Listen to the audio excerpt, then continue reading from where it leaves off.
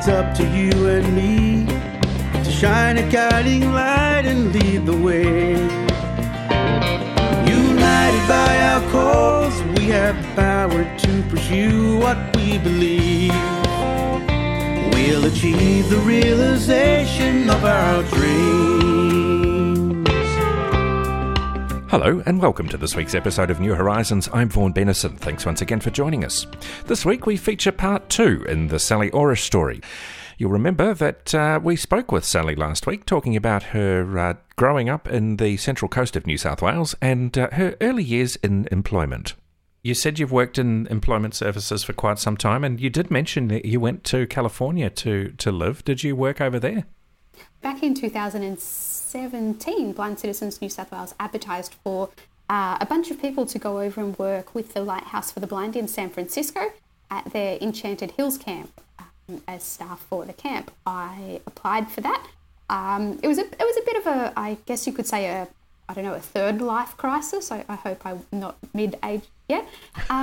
Just needed a break, needed a bit of change, needed a bit of kick in the butt. So yeah, I had never actually travelled overseas before, but I packed up, well, essentially I ended up packing up my entire life and headed off to the US for 3 months and worked over there at Enchanted Hills Camp. We've spoken to a few people who've attended that camp, both as trainers and attendees. What were your thoughts on it? I absolutely loved every minute of it. Now, it was incredibly hard work. We worked long days, and it's very clear the difference in the workplace health and safety regulations between the US and Australia. So the living conditions were a little bit more questionable, but having grown up camping, it was better than some of the places I'd stayed in. So I loved it. I loved working with the people. I loved having different groups of people coming through every day and meeting so many new people. I just had an absolutely fantastic time and have kept in touch and remained really close with a lot of the people that I worked with over there for the summer. We're still good friends today. Well, it didn't take you very long, Sally, from when you returned from that Enchanted Hills camp to become involved with Blind Citizens Australia. Tell us about your initial involvement with the organisation and how you ended up coming on staff. Yeah, okay. So before I left for the United States, I was working at the NDIA as a planner. And I came back after having worked outside for 3 months and had so much contact with people. And I was back at my job for about 2 weeks and I was even more miserable than before I left. I absolutely hated it. And that's when I saw a position come up at BCA for a project officer to develop and facilitate some workshops around accessing the NDIA and my aged care and to travel around and present those workshops. This was back in the day when it was quite safe to travel from place to place and state to state. And so needing more change, I applied. I was successful in my application for the role and resigned from the NDIA and started only maybe 8 weeks after returning back from the US. And it was a little bit of a rocky start for me at BCA, nothing to do with BCA. I'd actually ruptured my eye in the weeks leading up to it. And so on the night before I was supposed to start, which was actually at the Melbourne Convention, I had to call my then supervisor and explain that, no, I was not actually able to come to Melbourne and I was really sorry, but I was going to have to push back my start date, that all of this had happened. And luckily for me, being an organisation staffed primarily for people who were blind, there was an overwhelming amount of understanding and compassion. And so a few weeks later, when I was sort of healed up, I was able to start and really get into the role. And it's been nearly 5 years and I have enjoyed every minute of it ever since. And you've done quite a number of jobs within BCA since then, most recently, of course, as the Manager of Projects and Engagement. What part of that role did you enjoy the most and what do you think it was that prompted you to apply to be CEO? Yeah, so as General Manager of Projects and Engagement, my favourite part, there's 2 parts. One of them is certainly when we were sort of really focusing on peer support and peer-to-peer activities. And that really kicked into high gear around the time that the sort of pandemic really took off around 2019. I absolutely loved working on things like creating the happy hours and BCA Inform and our Peer Connect groups and those kind of things. And yeah, engaging with people and meeting people. And my other favourite thing is actually when we receive new grant funding. I love it when that successful letter comes through and suddenly we've got this chunk of money thrown at us and going back through and working out what are we going to do with it, who's going to do it, when are they going to do it, how are we going to make this happen, what's going to be our measure of success. That kind of initial planning stage, that's my other favourite thing. Oh, and in terms of the CEO role, I think that once I started my degree, my major was originally in sociology, and after a while, my interest kind of shifted, and I took up the offer of a major in organisation management, and through that, I had learned a lot about how companies work, but also maintained my focus on working with people because that's something that I really love. And over the time at BCA, different leadership opportunities were available to me, and I sort of applied, and it was certainly an interesting experience. You know, the first time I ever managed a team and the first time I had staff reporting to me, and luckily for me, those first two staff that I ever hired when I worked at BCA, they're still with us today, and I love working with both of them. That's Jennifer Parry and Naomi Barber. And from there, I think my interest just started to grow, and I also met other people who were in leadership roles, and I sort of looked at what they were doing and the way that they were doing it and the impact they were having, and I realised that was something that I wanted to be a part of too. So I was surrounded by great people who were doing an amazing job in their leadership roles, and I wanted that for myself. And so when the opportunity came up, I applied, and I went through, I can't remember, I think it was 3 or 4 rounds of quite intense interviews and a few other bits and pieces, and somehow came out successful. And that's fabulous news, not only for you and the future of your career, but also for people across Australia who are blind or vision impaired. And I'm absolutely confident that you will do an absolutely brilliant job as CEO of Blind Citizens Australia. What do you think it is about Blind Citizens Australia that makes it the unique and member-focused organisation that it is? I think one thing that makes us unique is the huge proportion of staff that we have that are blind or vision impaired. That are really taking on these key roles and really getting out there and just representing themselves, the organisation and the rest of the people who are out there who are blind or vision impaired, and doing a wonderful job at it, maintaining really high standards of professionalism while still keeping it real.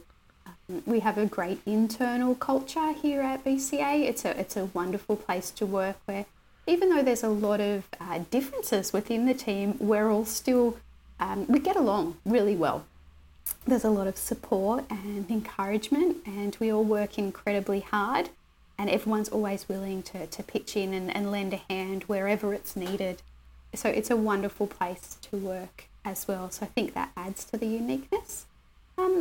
But I believe that as people who are blind or vision impaired, we also know and understand that there's not always one opinion, one belief, one right way of doing things. And that's why we are so big on consulting with all people who are blind or vision impaired, because everyone's life, everyone's experiences, everyone's wants and expectations, they're all different. And it's only by really working and engaging with people that we manage to grasp, I guess, the breadth of those needs and expectations and wants and experiences. And that's what leads us to be able to doing the great work that we do. I know that it's early days for you. I guess in many respects you don't officially take over until the end of January as CEO, but what are your hopes and I guess your hopes and dreams for BCA over the next 12 months? Yeah, so BCA's been through a lot of change over the past couple of years. We've really diversified and expanded the areas that we're working in. And so for me, I think my internal focus will be just consolidating what's happened so far. Sometimes when you grow as an organisation quite rapidly like we did, you don't always have all of the internal processes and things that you need to be able to support that. So I'm really looking forward to working really closely with the team, taking a bit of a breath and just making sure that we have everything in place to support the staff and the team and the organisation to make sure it's running effectively and efficiently so that it's going to be sustainable well into the future. And from there, then we can start regathering and looking at where we go next, where we focus. And I'm really excited to be coming into this role at the beginning of a strategic planning cycle, which means that over the next few months, by the time we've developed that strategic plan, that will give me a really good idea of where the directors, members want us to focus our attention next. And I think for members, looking more externally, what I really want to see us do is just to continue to address all of the areas of life. So not just focusing on education or not just focusing on health, but making sure we're across everything that happens from education, employment, health, recreation, all of those different areas of life that we're continuing to, I guess, challenge decision makers and make sure that everything they do is inclusive of all people and meets our needs. And just really keep putting that message out there and following the BCA mission, which was rewritten over the past couple of years to inform, connect and empower people who are blind or vision impaired. That really sums up what we do and what we'll be doing long into the future. And what would you like us to do as members of Blind Citizens Australia, particularly to help you and your team?